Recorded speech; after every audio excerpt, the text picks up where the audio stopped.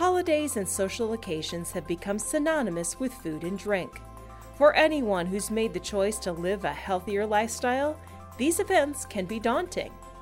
Navigating the buffet line can feel like a food minefield, but with some pre-planning and the right mindset, you can enjoy these holidays and still like the number on the scale the next day.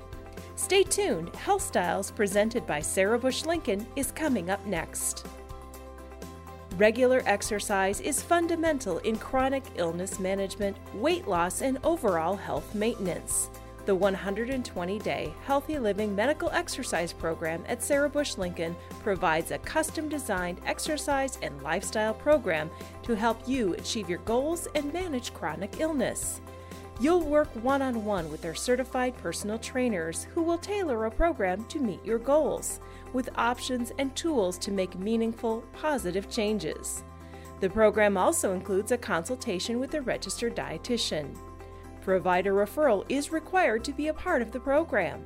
To learn more, contact the Center for Healthy Living at Sarah Bush Lincoln at 217-238-3488 or visit our website at sarahbush.org/Center for Healthy Living. Today we're talking about eating through the holidays with Michelle Schultz, registered dietitian from Sarah Bush Lincoln. Thanks for joining us today, Michelle. Thanks for having me, Lori. All right. Well, holidays, they're a great time to get together with friends and family, and most likely they involve eating. So for people out there who have made the choice to watch what they eat, maybe they're on a weight loss journey, we're going to talk about how to navigate that. So what should we start with? Oh, goodness. So, yes, I think it's so important to talk about this topic because let's face it, the holidays aren't going away. Eating events aren't going away. This is really an area where when an individual can build skill, they're going to feel a lot more comfortable and more confident going into these events. So let's just, we won't even get specific with holidays, but say it's the week before an event. What should you do to prepare yourself? Yes. So one of the suggestions that I like to really encourage is you use that event or that date that's on the calendar as that goal. And so you push yourself to be, I'm just going to say especially good, especially aware of your behaviors. And by behaviors, I mean you're paying attention to your nutrition and you're really striving to give your body the fuel it needs through the choices you're making. You're keeping yourself well hydrated so that that's not going to be a variable. You're getting adequate rest and you're exercising. So you're really maintaining a lot of those healthy behaviors going in so that you're in a much better position than you might be otherwise. So let's just talk overall how holidays are different from our normal eating plan or normal eating schedules. Talk about the differences. Golly, so the differences that immediately come to mind, and I maybe just even for a moment, why don't all of you think about how going to your event, how it looks different than any other time. I know for me, I can see the wide spread of food at my aunt's house, and I know exactly what I want to have, right? So I have to be aware that maybe those choices aren't going to be there. Maybe there's going to be something different. So I think one, how you prepare one way is that you always take a dish that you can count on having as part of your healthy eating plan. That's just an easy way to know no matter what, there's going to be something there that you can feel good about eating, right? I like to also have people recognize there's going to be a lot more choices. So it's important that you really look at the choices that are available before you're in line, you know, because it might help you in, as you're getting ready to stand in line to be thinking through, what am I going to put on my plate? That visualization can be very much a helpful as well as a healthy skill to apply. So when you're looking at those choices, we talked earlier about look at the things that are very seasonal, that maybe it's your aunt's coconut cream pie or, homemade noodles that you can only get on, say, Thanksgiving Day at this event.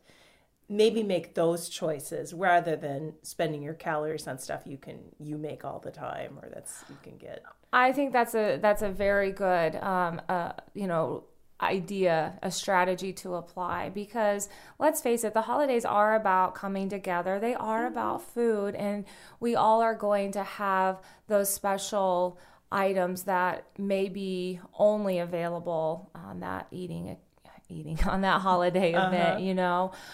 So I think that that's so important. If you can have mashed potatoes all the time, maybe you're going to choose not to have them. Or if you do, it's going to be a much smaller serving than you might otherwise find yourself eating. So, sir, as you're standing in line, survey ahead of time and kind of in your head, pick the things that you want. So, Yes. you're standing there with your plate. Talk about the plate size and some considerations for that. Yeah, so we don't always think about how the size of the plate can really impact how much food we're putting on it. But I joke and say we eat off of trays and we eat off of hubcaps versus the size that's really more conducive to meeting our needs. Clearly, the larger the portion, the more calories are going to be provided on your plate. So you want to just take note of the size of plate that your host is providing you with. Typically, a good reference point is going to be the size of a Frisbee, or about 9 inches. And I don't know about you, but those are the smaller, plates that we sometimes aren't provided with. So I find it's very important to start there. Recognize immediately what's the size of plate that I'm being given, and then really carefully navigate your way through your choices, keeping that in mind. All right. So the holiday, hey, we're going to be eating at 2:00. That's not what time I eat lunch. So how do you navigate when the holiday, the eating is later than your lunch, or maybe it's like 5:00 and you don't eat dinner till 6:00. How should you manage that odd time with your eating? That's a great point to bring up, because that can sneak up on us. We may not think about that. So I always want to advise sticking to your plan as best as possible. And by plan, I mean your eating plan. Typically, your holiday meals are going to be more of that noon or later. So not skipping breakfast is going to be one of the best strategies you can use. No matter what, you don't want to arrive to the event famished, okay? Because we know what happens. You immediately start picking food to eat, and you're going to just set yourself up to eat more than what you really should at one time. Right. And I think that's the other thing to think about. So you talked about picking up food. Usually the holidays, there's snacks. How do you handle snacks? Like little things in little bowls all over the house. The best thing I can suggest with that is you have to remember that those items also have calories. We sometimes in our minds just don't even want to acknowledge that handful of Chex Mix, that handful of peanuts, it's not going to hurt, right? I'm hungry. I need something to satisfy that hunger for the moment. Putting it on a plate so you can actually see it is one of the other recommendations I can offer. There's a lot of research out there that suggests our brains we don't even acknowledge that we've had something unless we're able to really see it or we are eating it off of a plate. So just remember those bites do add up. I mean, easily 50 to 100 calories depending on what the item is. So it can be really an easy way to negate calories, but it can also be an area that could be problematic because those things stay out all day, right? And they do, yes.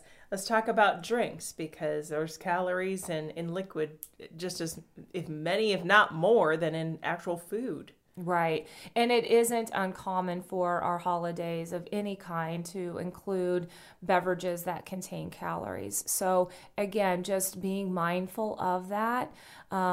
Thinking too of the size of cup, no different than I just suggested the plate size. Make sure you're aware of how much the cup is or have an idea. If it's a drink that you want to have, then just work it into your calorie budget. This is where the skill of tracking and logging, it doesn't get a break just because it's a holiday. You know, it's important that you really recognize those choices that you're putting in, whether they're food choices or beverage choices, so that you understand where you're at. So, what tips do you have about going back for seconds? So, you've got this great buffet and you've picked your favorites, but now you like, oh, I really want some more of that, or I want to try some other things. Typically, 20 minutes is the length of time that's suggested to allow digestion to start to really occur. So, to allow the stomach and the mind to have that connection. 20 minutes doesn't seem like a terribly long time, but if you think about how quickly. I'm a fast eater, Yes. so it goes by, it's painfully long time. It is a painfully long time. So, I want to really stress how important it is that you don't scarf your meal down and quickly jump up and go get seconds. You know, this is an opportunity to really enjoy the company. You're eating with family members, friends, individuals that you don't get to see all the time. Enjoy that as much as you're enjoying the food. Give yourself that 20 minutes and just see how you're feeling. You might be surprised that that immediate urge or desire for more dissipates when time is given. And you said eat at your own pace. You don't have to keep up with, your cousins and aunts and uncles or your husband. That's right. Which, if you think about that, we do have a tendency to create those habits. We sort of follow suit with the company that we keep, and you may be sitting next to someone who you don't always sit next to. So recognize what you need to do for you and really strive to maintain some of those core behaviors that you've been working hard to create. Apply them even though you may be using them in a different setting. Or you could sit in the middle of the table and be crowded by everybody where it just make it difficult for you to actually get out. Yes. So you have to sit there the whole time. Right. Till everyone else Till everyone else goes. Yes. And sometimes that works to your best advantage. I know some families will serve buffet style, others do family style, and I've experienced both. It's so common when it's family style and it's right in front of you. If you are one that can't get out, or even if you are in a position where you can get out, when food is right there, there's the tendency to keep adding more to your plate.